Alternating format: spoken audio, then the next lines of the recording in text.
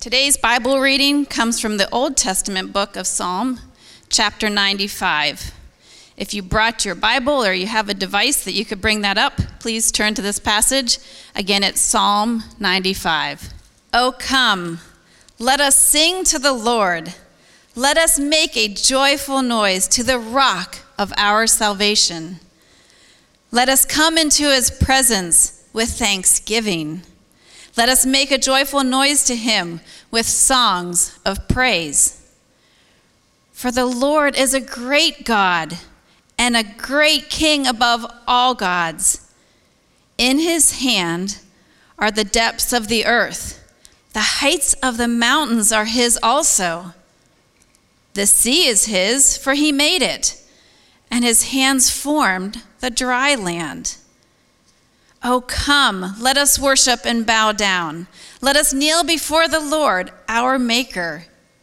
For he is our God, and we are his people of his pasture and the sheep of his hand. Today, if you hear his voice, do not harden your hearts as in Meribah, as on the day of Massah in the wilderness, when our fathers put me to the test and put me to the proof, though they had seen my work. For 40 years I loathed that generation and said, they are a people who go astray in their heart, and they have not known my ways. Therefore I swore in my wrath, they shall never enter my rest.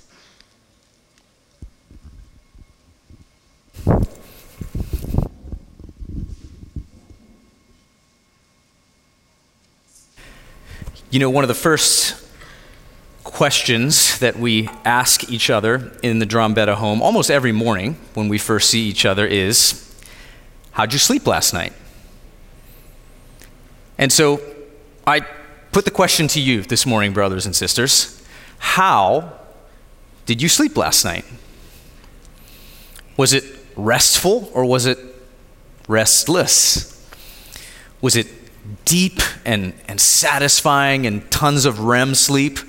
Or was it one of those train wrecks of an evening that we probably have all had where you literally saw every hour, 1 and then 2 and then 3? You know, there's plenty of studies out there that confirm that most people are not getting enough sleep. The CDC released one a few years ago that said as many as 1/3 of Americans are not getting the sleep that they need. The University of Chicago around that time showed that we sleep as a people in general 1 to 2 hours less a night than we did 60 years ago. But poor sleep is not the only thing that can make us weary or restless.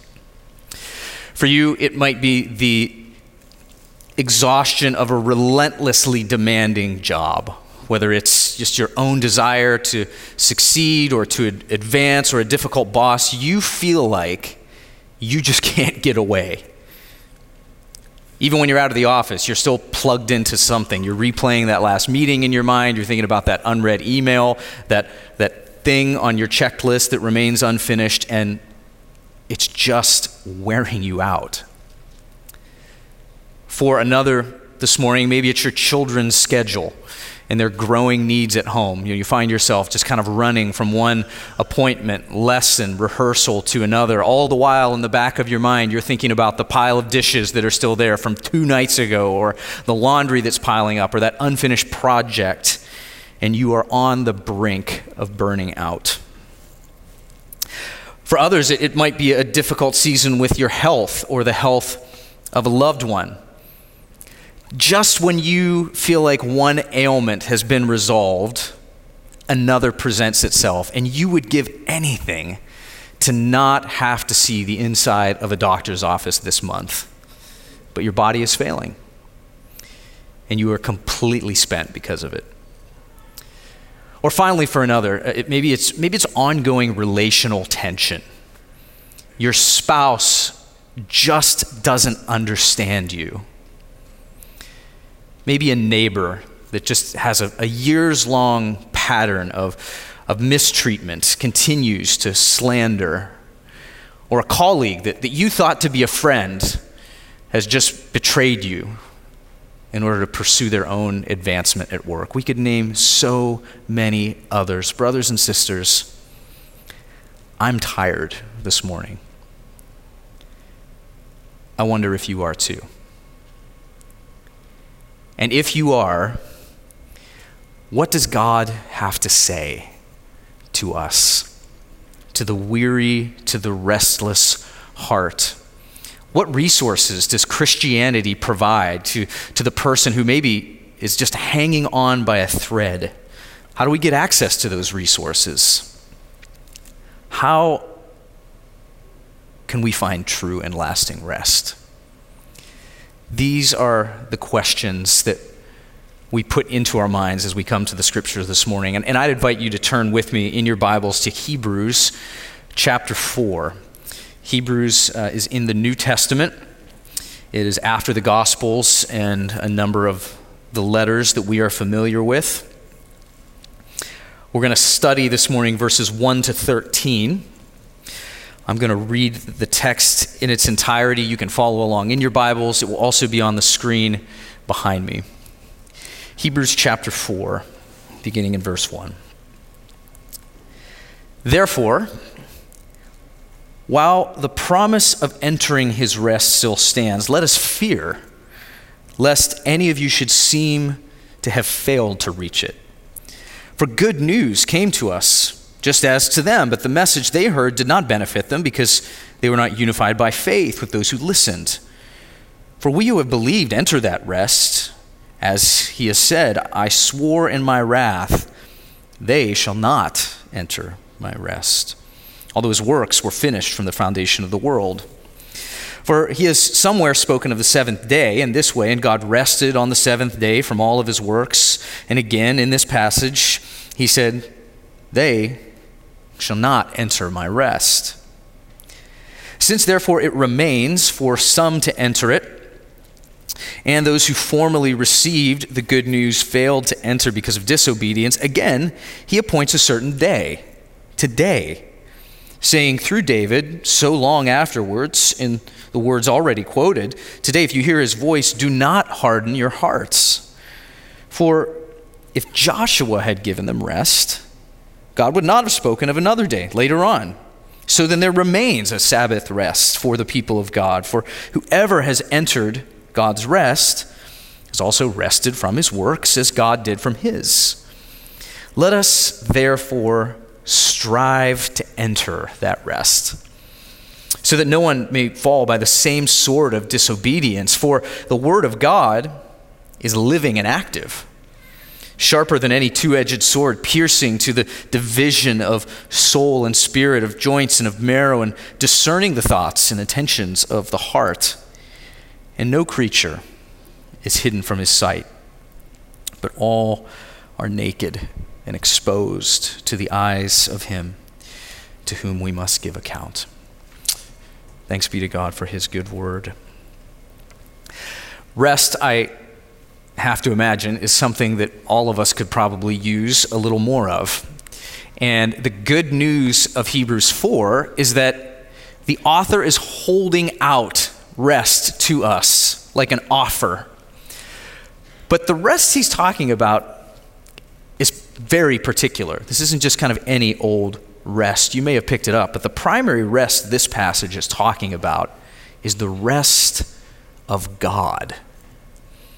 God's own rest. What does that mean? It's an important question because understanding the rest of God is really the first step in getting our arms around this passage at large. Understanding the rest of Almighty God. We see it all over the passage. You see it right away in verse 1, the promise of entering his rest. At multiple points down the line in verses 3 and 5, God speaking himself said, they shall not enter my rest, he says. And then in verse 10, whoever has entered God's rest. So you see the connection there. And this is just so curious, isn't it? I mean, God resting? I mean, That doesn't even make sense, does it? Why would God rest? When did he rest? How does he rest? And the text actually tips us off on where we might look to find the answers. Take again another look at verse 4. The author says, "For he has somewhere spoken of the seventh day in this way, and God rested on the seventh day from all his works." So there we have the roadmap. To understand the rest of God, we actually have to jump in a time machine and go back in time a little bit. Well, a lot, I suppose, all the way back to the very beginning, Genesis chapter 2 and verses 1 to 3. Listen to these words. "Thus the heavens and the earth were finished, and all the host of them. And on the seventh day God finished his work, and he rested on the seventh day from all the work that he had done. God blessed the seventh day, he made it holy, because on it God rested from the work he had done in creation." And so there we have it. God rested upon the completion of creation. And we know, of course, that God being God did not rest because he was worn out from a really long work week, although one could probably argue that it was the longest work week in the history of work weeks. A lot of work, creating the beasts and the fish and the birds of the air and human beings. And so if it's not that, what is it? And the simplest meaning of the word rest in the context of Genesis 2 is simply to cease. But there's actually a lot more to it than that. Just one verse before, in Genesis 1, we would read that God saw everything that he made, and behold, it was very good. So at the end of creation, God stands back and takes it all in, and he says, yes, this is it. Everything is as it should be. This is all very good. And that's really the essence of what God's rest is all about. It's the completion of something good. God is taking satisfaction in his good work. He's actually taking joy in his work of creation. And so in this sense, there's actually an active element to the rest of God. It's him taking joy and experiencing satisfaction. This is the kind of rest that God is inviting us into, a rest that was so important to God that he actually later wove Sabbath rest and regular rest into the Mosaic covenant. It was a marker point to the people of God. In his excellent book that I'd recommend to you, God's Big Picture, Von Roberts goes so far as to say that rest is the goal of creation, and that God wants us to enjoy the goal of creation, namely rest, and that part of the purpose of Sabbath law was to remind the Israelites that is ultimately what life was designed for, rather than the concerns of this present world. And with that in mind, it is actually, brothers and sisters, worth lingering here for just a minute to think about some of the practical implications and the benefits of rest. Because listen, we are living in what is arguably the fastest paced, most overstimulated, always plugged in times in human history. And so for some of us, this is just going to mean just taking a step back from the fray of the day-to-day. It might mean turning off the alerts on your phone for a day or two. Coming from the king of checklists, it might mean that one item that is left unchecked can probably wait a day or two. For some of you, get ready, you're going to squirm in your seats. It's just learning the practice of these three beautiful words. No, thank you. Some of you are already ready to leave, just thinking about that idea. But it's very practical. Now, for others, this is just going to be more intentional about finding joy, right, and taking satisfaction. We all find that joy and satisfaction in different places. Find something that does it for you this week. Take a walk with your spouse. Find some beauty. Listen to a beautiful piece of music. Play with your grandkids. Watch a compelling film. And here's the connection. Think on God in that moment. And give thanks to him for his creation, for the relationships that he gives you, and the joy that comes in rest. You know, last week, I spent a lot of time, many hours actually, working in my yard. I raked and raked and raked and raked every stray twig that had fallen off the trees in the winter, every acorn that had dropped from the trees, cleaned up the yard. My son Topher and I meticulously put yards of mulch into the mulch beds that had just been framed. I pulled out the last bit of furniture from the shed and cleaned off all the winter dust. And at the end of the day, I could kind of stand back, and you might say that everything was just as it should be. I called some friends over that evening. We talked, we laughed, we enjoyed one another in the completion of the day. And then Thursday morning came around. And I walked downstairs and looked out over the yard that I had just meticulously worked on and rested over just hours before. And I noticed like these clumps of grass that were like turned over, like these holes in the yard. Probably those adorable, majestic deer that are living in the woods behind the house.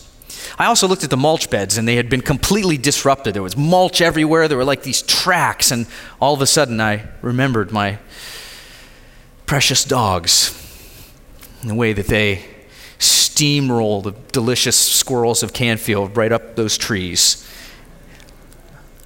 And there was another thing about Thursday morning. My back was burning with the fire of 1,000 suns. And all of a sudden, I wasn't resting. I was not resting anymore. And herein actually lies the problem with thinking about rest only in pragmatic terms. Okay, even the healthy and regular practice of rest leaves something to be desired, because eventually you have to come home from vacation. Eventually the flower fades, and it leaves us asking and wondering if there's any more to it than that. Is there a deeper dimension to God's rest? Something deeper and even more resilient than a good vacation or a blooming azalea or healthy self-care practices? And if that kind of rest exists, how can we gain access to it? And here we have our next step in this journey through Hebrews 4, and that is the idea of entering or missing the rest of God. Entering or missing the rest of God. You know, throughout this passage, we see it straight away in verse 1. We have this combination of this gracious offer, but also a sober warning. Peek at it again. Therefore, while the promise of entering his rest still stands, let us fear, lest any of you should seem to have failed to reach it. I mean, at multiple points throughout the passage, the author references Psalm 95. Betsy read it earlier for us, where God, speaking to the Israelites in their bitter wanderings in the wilderness, he swore that they would not make it. They would not experience it. In this context, the promised land. Don't miss what so many have missed, the author is saying. Don't harden your hearts toward God. Today is the day. And this warning, brothers and sisters, stands for us today. Whether you have been here for your whole life, just kind of passively sitting in the pews, you can flying in and flying out, or whether you're here this morning and you're not a Christian, but you've been thinking about the claims of Jesus and the claims of Christianity, let me plead with you today. Don't harden your heart against God today. Make today the day of salvation for you. Okay, Chris, I'm listening. Give me the alternative. Tell me why they missed it, and what do I need to do to not miss what so many have missed?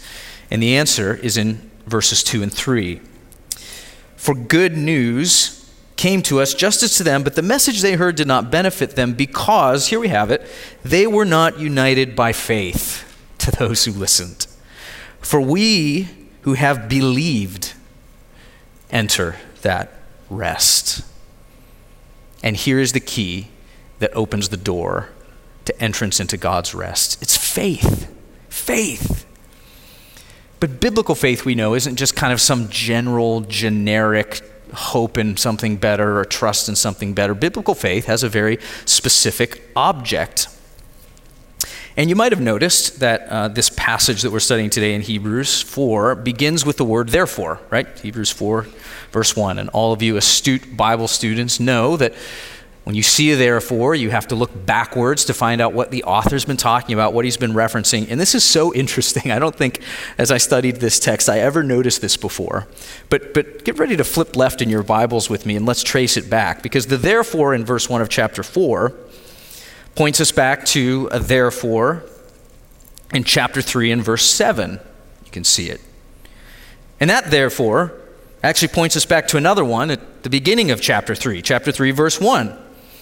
And that therefore points us back to yet another therefore in chapter 2 verse 1. And before you know it, we're all the way back to chapter 1 and verse 1, which says this: long ago, at many times and in many ways, God spoke to our fathers by the prophets, but in these days, he has spoken to us by his Son, whom he appointed the heir of all things, through whom he created the world. And this passage goes on. And here we have the glorious object of our faith, the Lord Jesus Christ.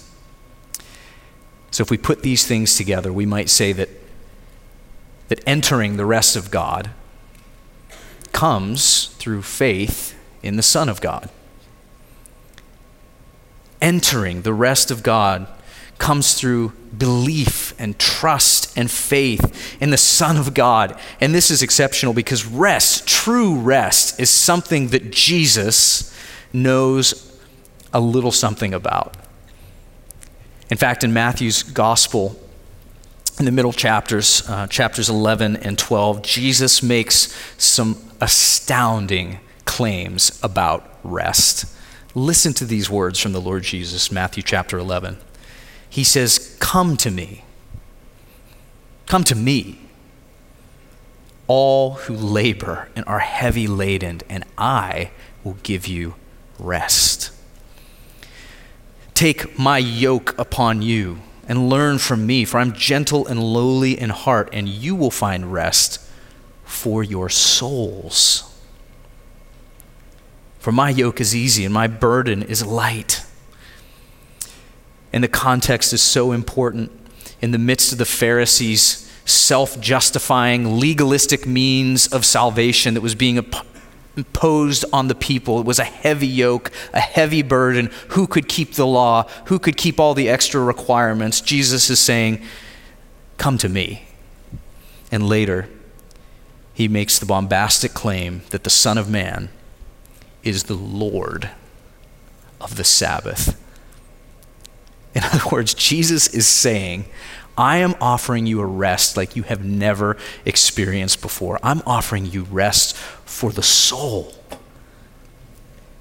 And I'm qualified to make this offer because I am literally the Lord of rest. I am fulfilling and will have fulfilled the law, and you can put your trust in me. This is unbelievable. We think about this rest for the soul, and we enter and access that rest by faith, because it's faith in Christ that says, yes, I understand now. His work really is sufficient and complete for my salvation. Faith in the end is really just agreeing with Jesus and saying, you know what? It really is finished. Jesus really has done it all. I can't earn God's favor, and you know what? I don't have to. I can rest. I can rest in him, and in this sense, rest is actually an act of faith. And faith, we might say, is an act of rest. John Paton was a pioneer missionary to the New Hebrides Islands. Fascinating man, fascinating story. His mission and his goal was to translate the Bible into the native language of the people, which at that point in their history had no written form at all. And as he did his work there, before too long, he stumbled on a pretty big problem. And the problem was that the native language had no word at all for faith. It just didn't exist, which, considering, the Bible's message of faith, that's a pretty big problem. So Patton's got a big problem on his hands until one day he observed a returning hunting expedition. And as he observed the hunters returning from a very long day of rigorous work, he watched as they threw themselves into these chairs and they cried out, "Man, it is good to stretch yourself out here and to rest." Patton immediately grabbed his pen, jumped to his feet, and wrote down those words, for they had just provided him the translation and definition for the word faith in the native Bible. This is the remarkable interplay between faith and rest, and how entering the rest of God comes through faith in the Son of God, the Lord of rest. Because we know this to be true, right? In the same way that the promised land did not provide God's people the deepest, most inner rest, I don't have to tell you this, but your deepest rest is not going to come from your next vacation. We could all tell stories about how we came home feeling a lot more tired and fatigued than when we left. Your deepest rest, brother, will not come from your next professional accomplishment. Your deepest rest, young person, will not come from the approval and affirmation of an unhealthy, codependent relationship with your boyfriend or girlfriend. It won't come from that. Young mom, your deepest rest is not going to come from being a perfect parent, but it will come from your faith union with Jesus. It will. Because in him, you have rest for your soul. Think about the resources this provides to you. No matter what is going on the surface of your life, beneath the surface, deep under the water, you are yoked up with the Lord of rest, who has given you rest for your soul. There is great, great freedom and joy and satisfaction in that. That's what it means to rest in him.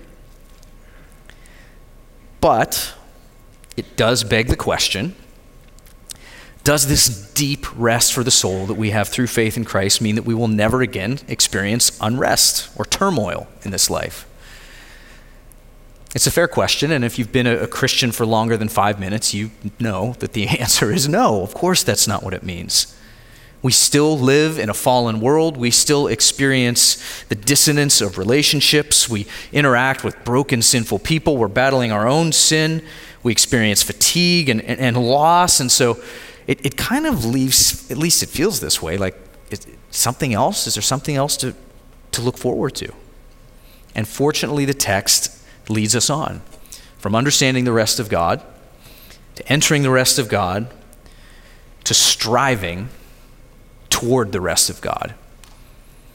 Striving, persevering toward a future rest. Look again at verses 8 and 9. For if Joshua had given them rest, which interesting wordplay, Joshua and Jesus in the original language are actually the same word. Or if Joshua had given them rest, God would not have spoken of another day later on. So then there remains a Sabbath rest for the people of God.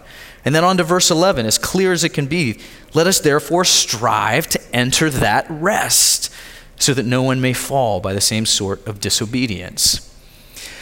And so this is where we tap into that kind of already but not yet dimension of God's rest. God certainly offers us practical Sabbath resources for today that we should take advantage of and practice.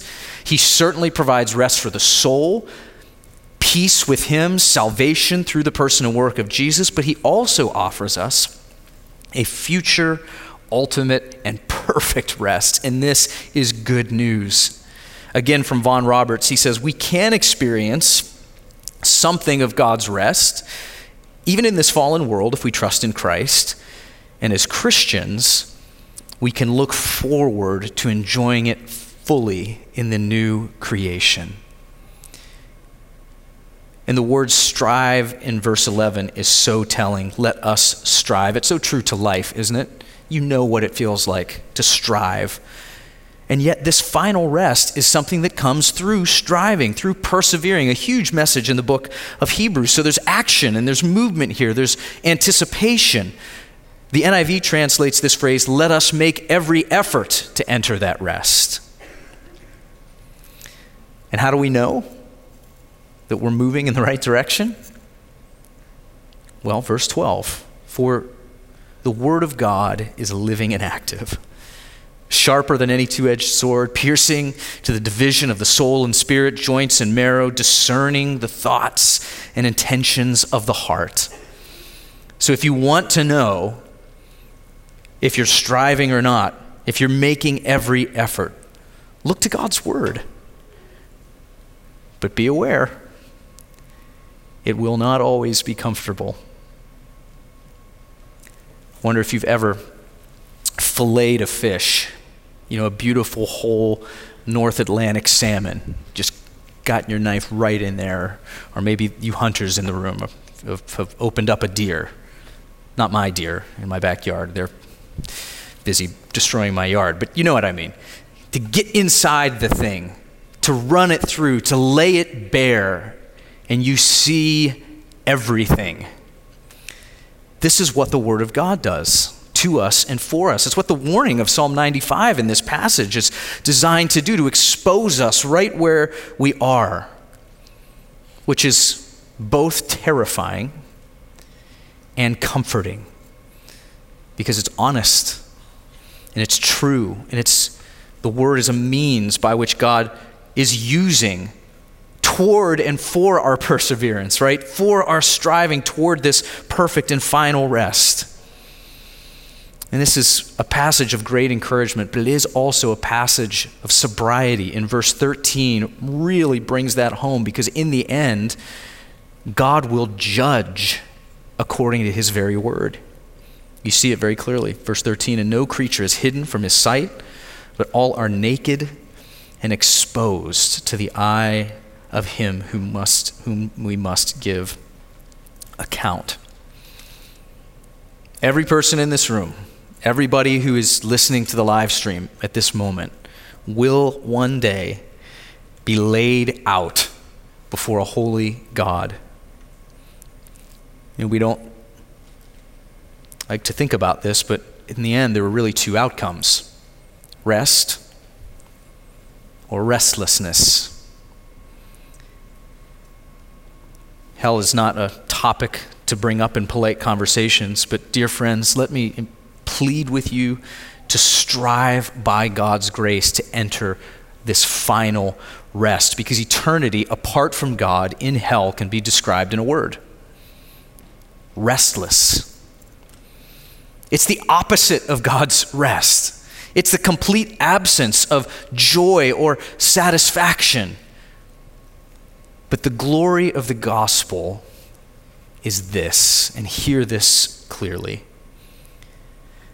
that on the cross, Jesus Christ experienced the restlessness of hell so that you could experience the rest of heaven. On the cross, Jesus took on the full measure of our sin, the full measure of God's wrath, so that you could experience the full measure of God's rest. This is the glory of the gospel. And entering that rest comes through faith in the Son of God. Revelation chapter 14 gives us a final glimpse that is worth looking at, because it is, in one sense, the prize. Revelation 14 and verse 12 says, here is a call for the endurance of the saints, the perseverance. Those who keep the commandments of God and their faith in Jesus. And I heard a voice from heaven saying, write this: blessed are the dead who die in the Lord from now on. Blessed indeed, says the Spirit, that they may rest from their labors. We can experience a lot of different types of rest in this life. Many of them are very good, including the rest that we can find in Jesus Christ for our souls. But for the weary one, let me encourage you today. The day is coming, if you put your faith in Jesus, when you will get to rest. So, to the saints of God, to the skeptic and to the seeker, will you receive it? Will you strive toward it? Will you enter it, knowing that our entrance into this rest of God, both today and for eternity, comes through faith in the Son of God, the Lord of rest, our Lord Jesus Christ. Let's pray together. Father, you are so very good and kind to us. Thank you for the generosity that you exhibit and show to us by holding out this offer of rest. Thank you for the clarity of the warning that you give to us through this passage. And I plead with you, Father, that there would not be a person who leaves this room today and misses it. I pray that you will stir hearts today. I pray that you will calm anxious minds, that you will comfort saddened hearts. I pray that you would grant the gifts of faith and repentance, that someone today would by faith be yoked up with Jesus and enjoy the rest that comes with a faith union with him. I pray for your people at large, Father, that you will give us endurance to keep striving. For the person who is just one step or decision away from giving up, Father, I pray that you will embolden them and empower them and then encourage them to keep going, to keep striving, and to keep resting in the Lord Jesus. Oh, how we need you and your rest. We pray that you will give it in abundance today in Jesus' name and for his sake. Amen.